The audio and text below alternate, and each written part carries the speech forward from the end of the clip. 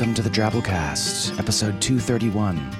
The Drabblecast is a weekly audio fiction magazine that brings strange stories by strange authors to strange listeners, such as yourself. I'm Norm Sherman. Well, folks, it's here. A couple months ago on the show, I mentioned I was doing a Kickstarter campaign raising money to produce my next CD. Thanks to 100 of you out there, literally exactly 100 people backed the project before the campaign deadline. We hit our goal and the CD became a reality. Ladies and gentle squid, my second full album has arrived, The Esoteric Order of Sherman.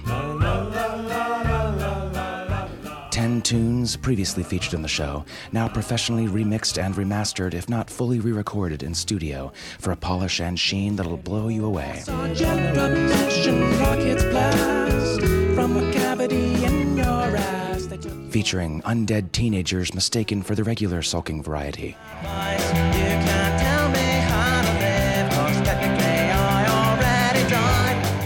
College sweethearts fishier than the regular shambling variety. You're my quasi-ichthian angel. You're my half-amphibian queen.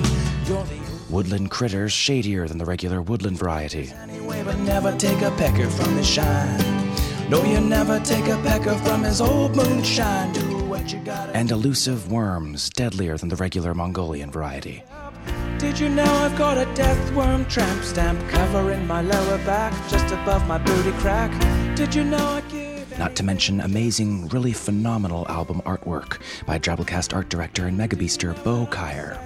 Don't miss out, people. It's the best CD you'll ever own. And that's a statement, not a fact. You'll find a Buy Now button by clicking the big ol' Norm's new CD icon over at Drabblecast.org. Go order yourself one and partake of a musical journey unlike any you could possibly be prepared for. Reasonably priced at $15, and hey, you're helping support old Norm and this whole Drabblecast thing, so you can't really go wrong. Again, that's Drabblecast.org and click the Norm's new CD icon. Follow the Sherman Merman. You'll know what I'm talking about. And it's just another lonely night here in Mongolia. All right, on to this week's show. You might have noticed the past couple weeks we've been featuring stories examining weirdness in the southern United States. I'm from the South myself and can vouch that it's quite the distinct culture. A place where things don't change fast, and people look at you funny if you ask for ice water. Because down there they drink something called ass water. It's a place where people say hello even when they don't know you, and people do declare even when it's not tax season. It's a great place to stir around speculative fiction ideas, that's for sure. And so this week, 3 different stories based on a theme, Trifecta XX, Southern Justice. We'll start things off with a story called Whit Carlson's Trespasser, which comes to us from Will Ludwigson. Will's work has appeared in Weird Tales, Cemetery Dance, Alfred Hitchcock's Mystery Magazine, Strange Horizons, Asimov's, and the Second Interfictions Anthology, among other places. He's a 2006 Clarion graduate and a 2011 graduate of the University of Southern Maine's Stone Coast MFA program in popular fiction. The story is read to you by the ever-exuberant Hardy White. Hardy's the mastermind behind the Miracle Nutrition Hour, which features his podcast radio show, movies, songs, and all sorts of other hilarity. I'm on every Tuesday night.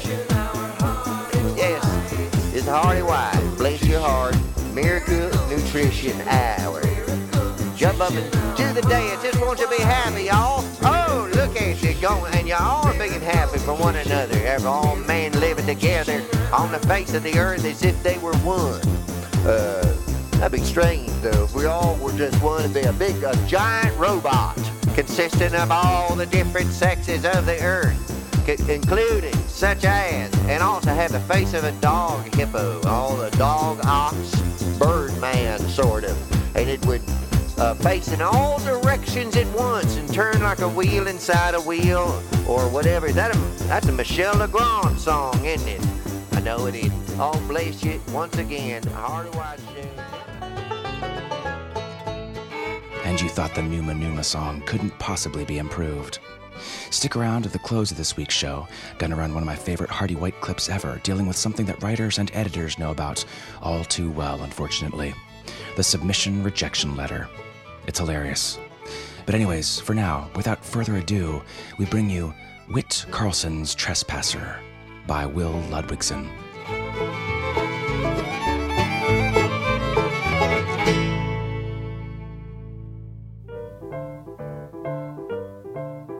If it wasn't poachers on old Whit Carlton's property, it was Mormons, Klansmen burning a cross, or a circle of chained apes escaped from the zoo. You damn well think that Whit had himself El Dorado on that 100 acres of his for all the people he suspected of trying to raid it. Sheriff Beaumont wasn't having it this time. He folded his hands behind his head and leaned back in his industrial metal chair. It squeaked as it propped one boot atop the other on his desk and said calmly, "Now, Whit, just what kind of clown you reckon is on your property?" "What kind of clown? What the hell does it matter?" Whit's voice had an entertaining way of leaping into the upper registers when he got excited, which was often. Truth be told, folks in town liked to poke the bear every so often, telling Whit they'd seen communists taking an envelope from his mailbox or Mrs. Carlton stepping out with a Methodist. It matters in lots of ways, Whit. There are different tactics required for, say, a garden variety circus clown versus your court jester or your fool. Different gauges of buckshot, too. A harlequin has a tougher hide than a rhino, and they get 10 times as mad. "I didn't vote for you, Beaumont," said Whit. "Nobody did. I was appointed by the mayor," Sheriff Beaumont sighed. "What did you say this clown was doing?" "He was fishing out in the creek, southeast corner of the property, just where the cypress swamp starts up." "Fishing?"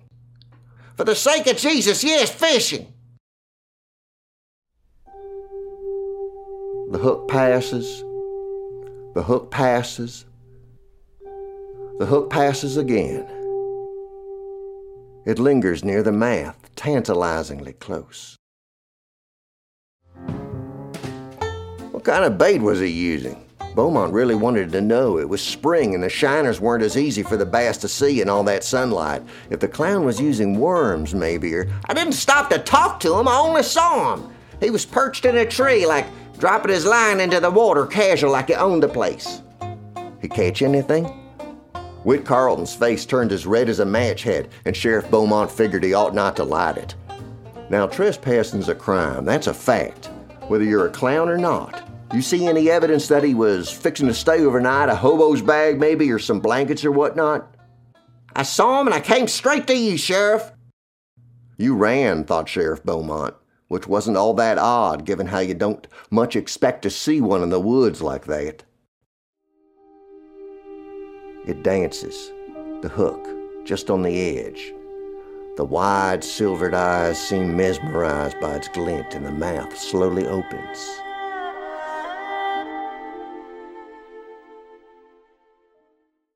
See, the reason I ask is, it's a hot day, and the cruiser's been acting up, and we've only got one jail cell with the high school football game coming up. Now, if he's still there and we catch him, he's gonna take up room we'd usually use to get a drunk off the roads. You want that on your conscience, Whit? A drunk out running over cheerleaders just to put your clown away? "It's the law," cried Whit. "I don't deny it, no sir. I'm only asking you to think of the worst thing that can happen with a clown in your back 40. The worst thing, the absolute worst, and compare it to Hat McCann's pretty little opal getting run down, just as a for instance, mind you." Whit thought that over, something he showed by clenching first one side of his mouth and then the other. "He could steal fish," he finally said. "The your fish?" asked the sheriff.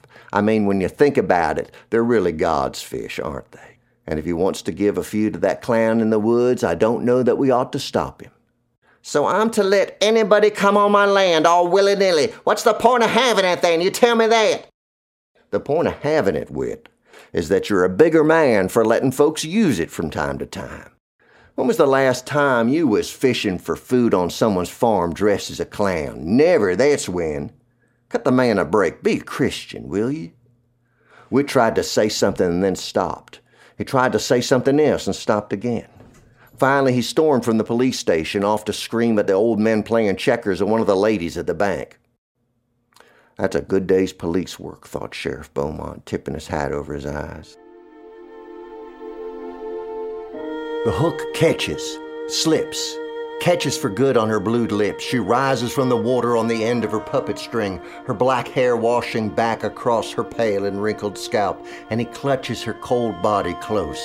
He squeezes, even and brown creek water oozes from the knife wounds. She's found again, found. She's his again.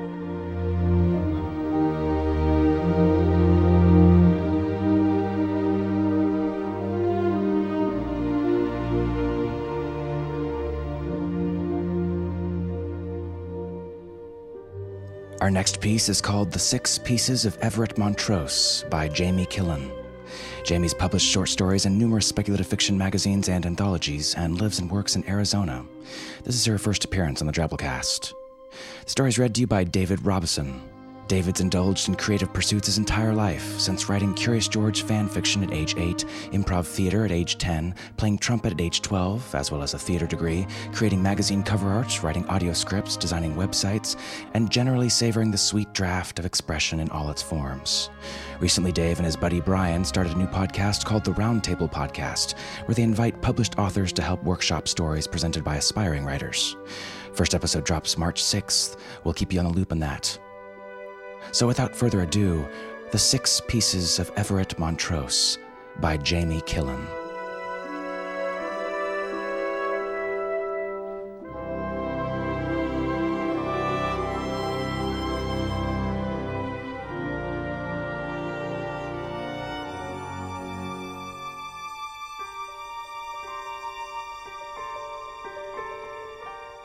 The 6 of them meet for the first time in front of the sagging, clapboard house where Everett Montrose was born. All attired with hollows under their eyes from driving or riding buses for days. Even so, they greet each other with shy, relieved smiles. Few words are said. Most seem unsure how to speak to each other. There are some handshakes, even a quick hug or two. But these interactions are awkward, and all soon turn their attention to their reason for coming here. They all carry with them small pieces of Everett Montrose, and all instinctively touch the fragments as they look to the house. It took the 6 pieces of Everett Montrose almost 10 years to find a home. 10 years of fighting the currents of the Mississippi, looking for someone willing to claim them. Fragments of what were once much larger parts can be seen on each of the 6. A slender metacarpal, found while skinny dipping on graduation night, dangles from Christina's ear. There is the nubbin of Everett's toe that spilled out of a gutted fish and into Gordon's hands, and the femur Tara Lynn's dog brought to her while walking near the water. Paul has Everett Montrose's left radius tucked in his coat pocket, while Mark displays a mud-flecked vertebra on a chain around his neck. Everett's skull had the longest journey, out into the Gulf of Mexico and across the water to the beach near Corpus Christi. It was when Esperanza stepped on the piece of skull and cut her foot that she and the others became aware of why they had kept these odd little pieces of bone for so many years. At the moment the memories hit, they realized that they had always known deep down what these bones were. When finding them, they had pretended that the bones belonged to a fish or cat or some other animal, but they had known. And when the memories came on too strong and fast to ignore, they retrieved the pieces from the jewelry boxes and desk drawers where they had lain half forgotten for years. Then each of them packed a few things and left, not bothering to tell anybody where they were going. And now they stand here, in front of the house where Everett was last alive. They all remember it well, although it never happened to them. They remember fighting with Bobby Lee over which of them Papa would have wanted to keep the house. They remember the pain and shock of 6 bullets ripping through their bodies. They remember being cut into pieces and dropped into the river. They remember sinking and cold and dark. And they remember the rage. More than anything else, they remember the rage. Bobby's still here. He'd never give it up. None of them is sure which of the others spoke. Perhaps they all did. Are we ready? Silence and nods. Then, as one, they move toward the house.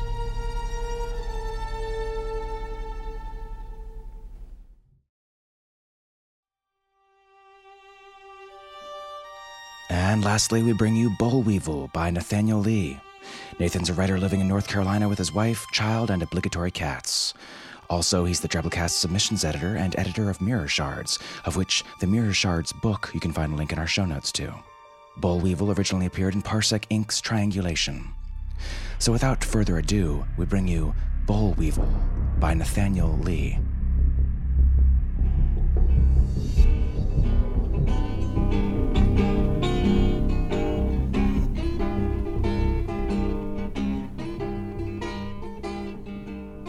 Jess drove his truck down the lines in the middle of the road on the grounds that he was drunk and it was safer that way.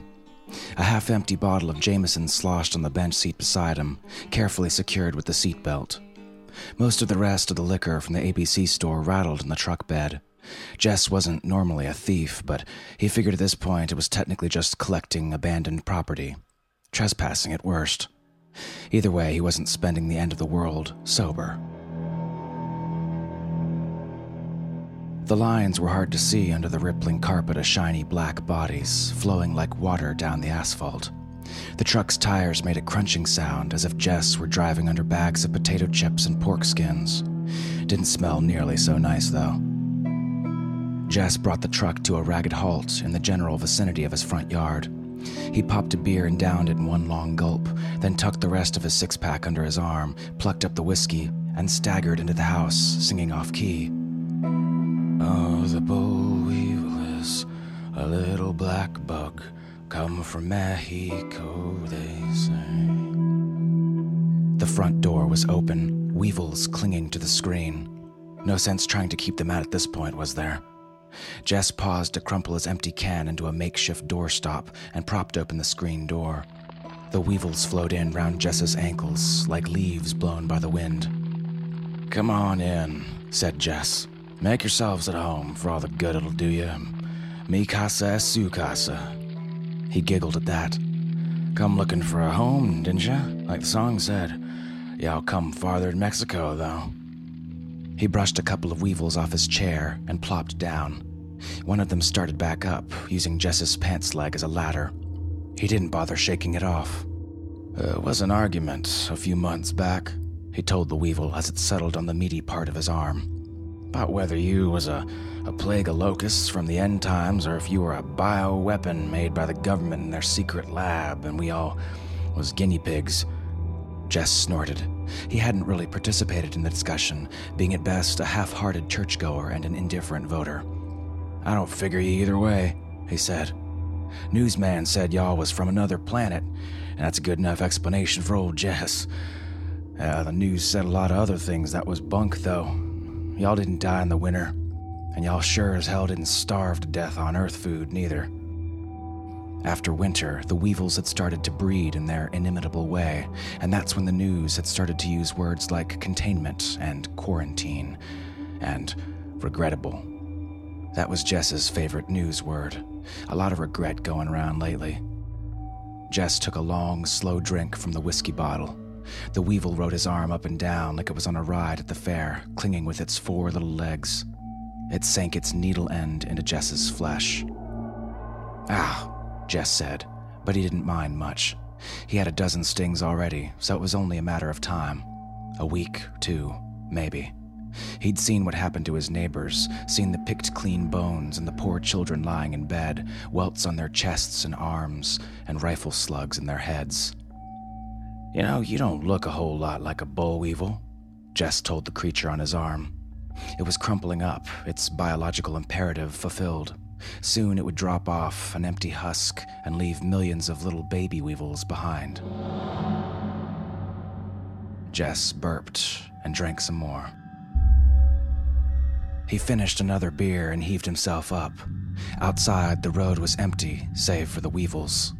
All the cars had gone with Brett and his crew when they all tried to run the blockade.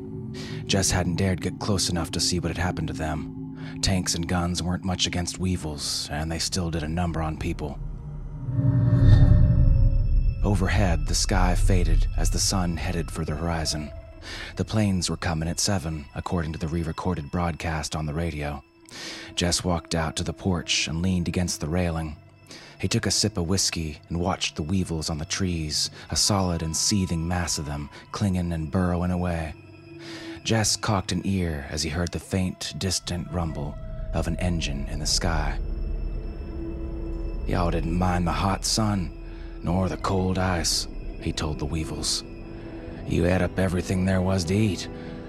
But that up there," he gestured up with the bottle, "you ain't gonna like that, not one bit.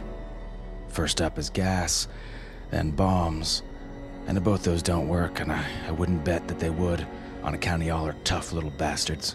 Then they'll turn this mountain to cinder and ash, and nothing'll live here for 1,000 years. Me, I don't care. Far as I'm concerned, y'all can stay if you want. I ain't got the final say, though."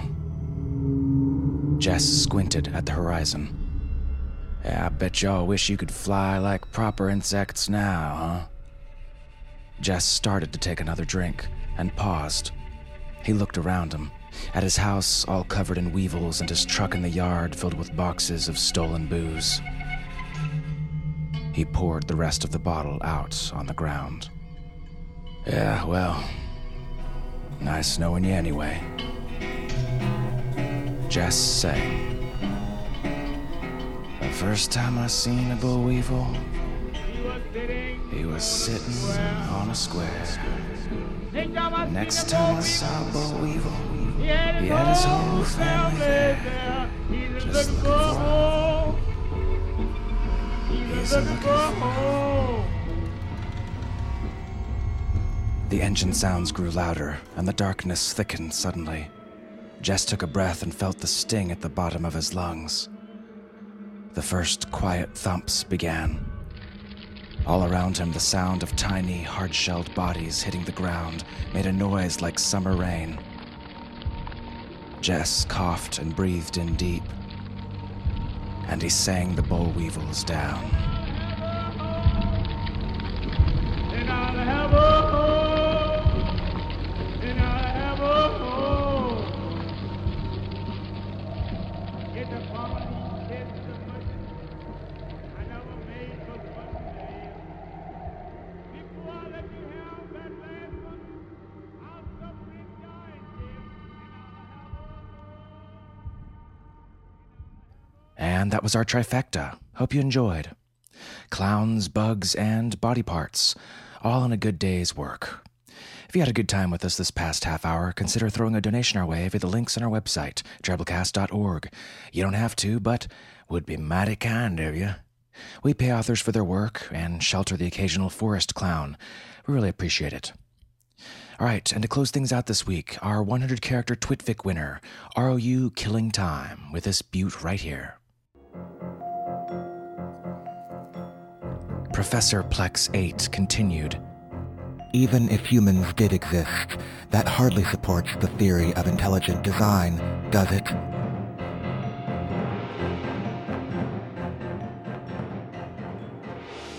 Interesting. We call them twabbles. Stories exactly 100 characters, not counting spaces. Give it a shot. Post it in our discussion forums to enter our weekly contest. We might pick yours. Oh, and that reminds me, don't forget there's more Hardy White content at the end of this week's show. The Drabblecast is produced with the Creative Commons Attribution Non-Commercial No Derivatives License, which means don't change or sell it, but feel free to share it all you like. Tell a friend, write us a review on iTunes, spread the weird. Special thanks to this week's awesome episode artist, Brent Holmes. Find a link to more of his awesome work in our show notes. We'll see you next week, weirdos. Until then, I'm Norm Sherman, reminding you, I didn't vote for you, Beaumont.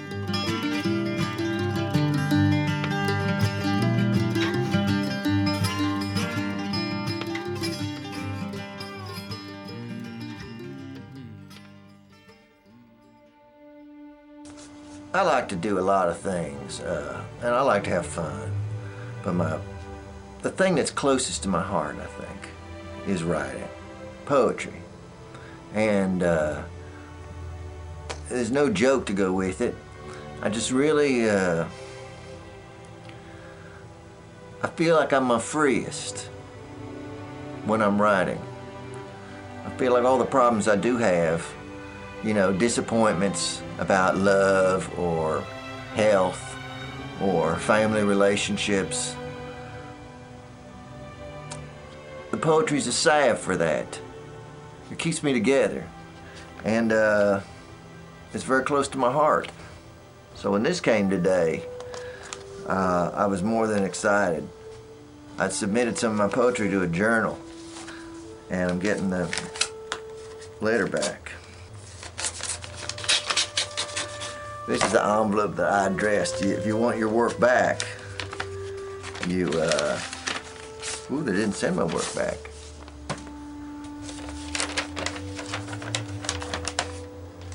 Here it is, let's see. You're gonna find out with me whether my poem got accepted. Dear Sir, your poem that was sent for consideration, My Long Weird Dream, has been read and reviewed by our editors. We regret to inform you it will not be published in the review at this time. Well, that's disappointing news.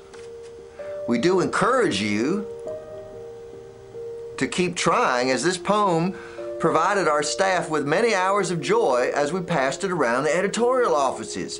The consensus was that this is a brilliant effort, indeed, if it is parody. However, many of us were distressed by the notion that this may, in fact, be a sincere effort, in which case we fear not only for our culture, our country, and humanity in general, but also for our personal mental well-being, since the breathtaking banality, ineptitude, and repulsive nature of your work has left an indelible scar on our psyches, robbing us of any hope or optimism we may have had for the state of American letters. At once childishly naive and tritely world-weary, your derivative, tone-deaf, and awkward poem suffers from the most tortured syntax, confounding logic, and unbearable cliched imagery of anything produced by anyone ever, including Hitler's paintings, Charles Manson's songs, and Pol Pot's plays, had he written any. We regret we cannot return the copy you sent, as it is stained by every human bodily fluid imaginable, as we try desperately to purge the evil from our souls through the mortification of our flesh. Good luck with future endeavors. The editors.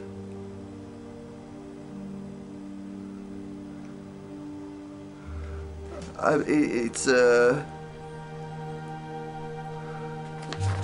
love to write poetry. And I want to keep loving it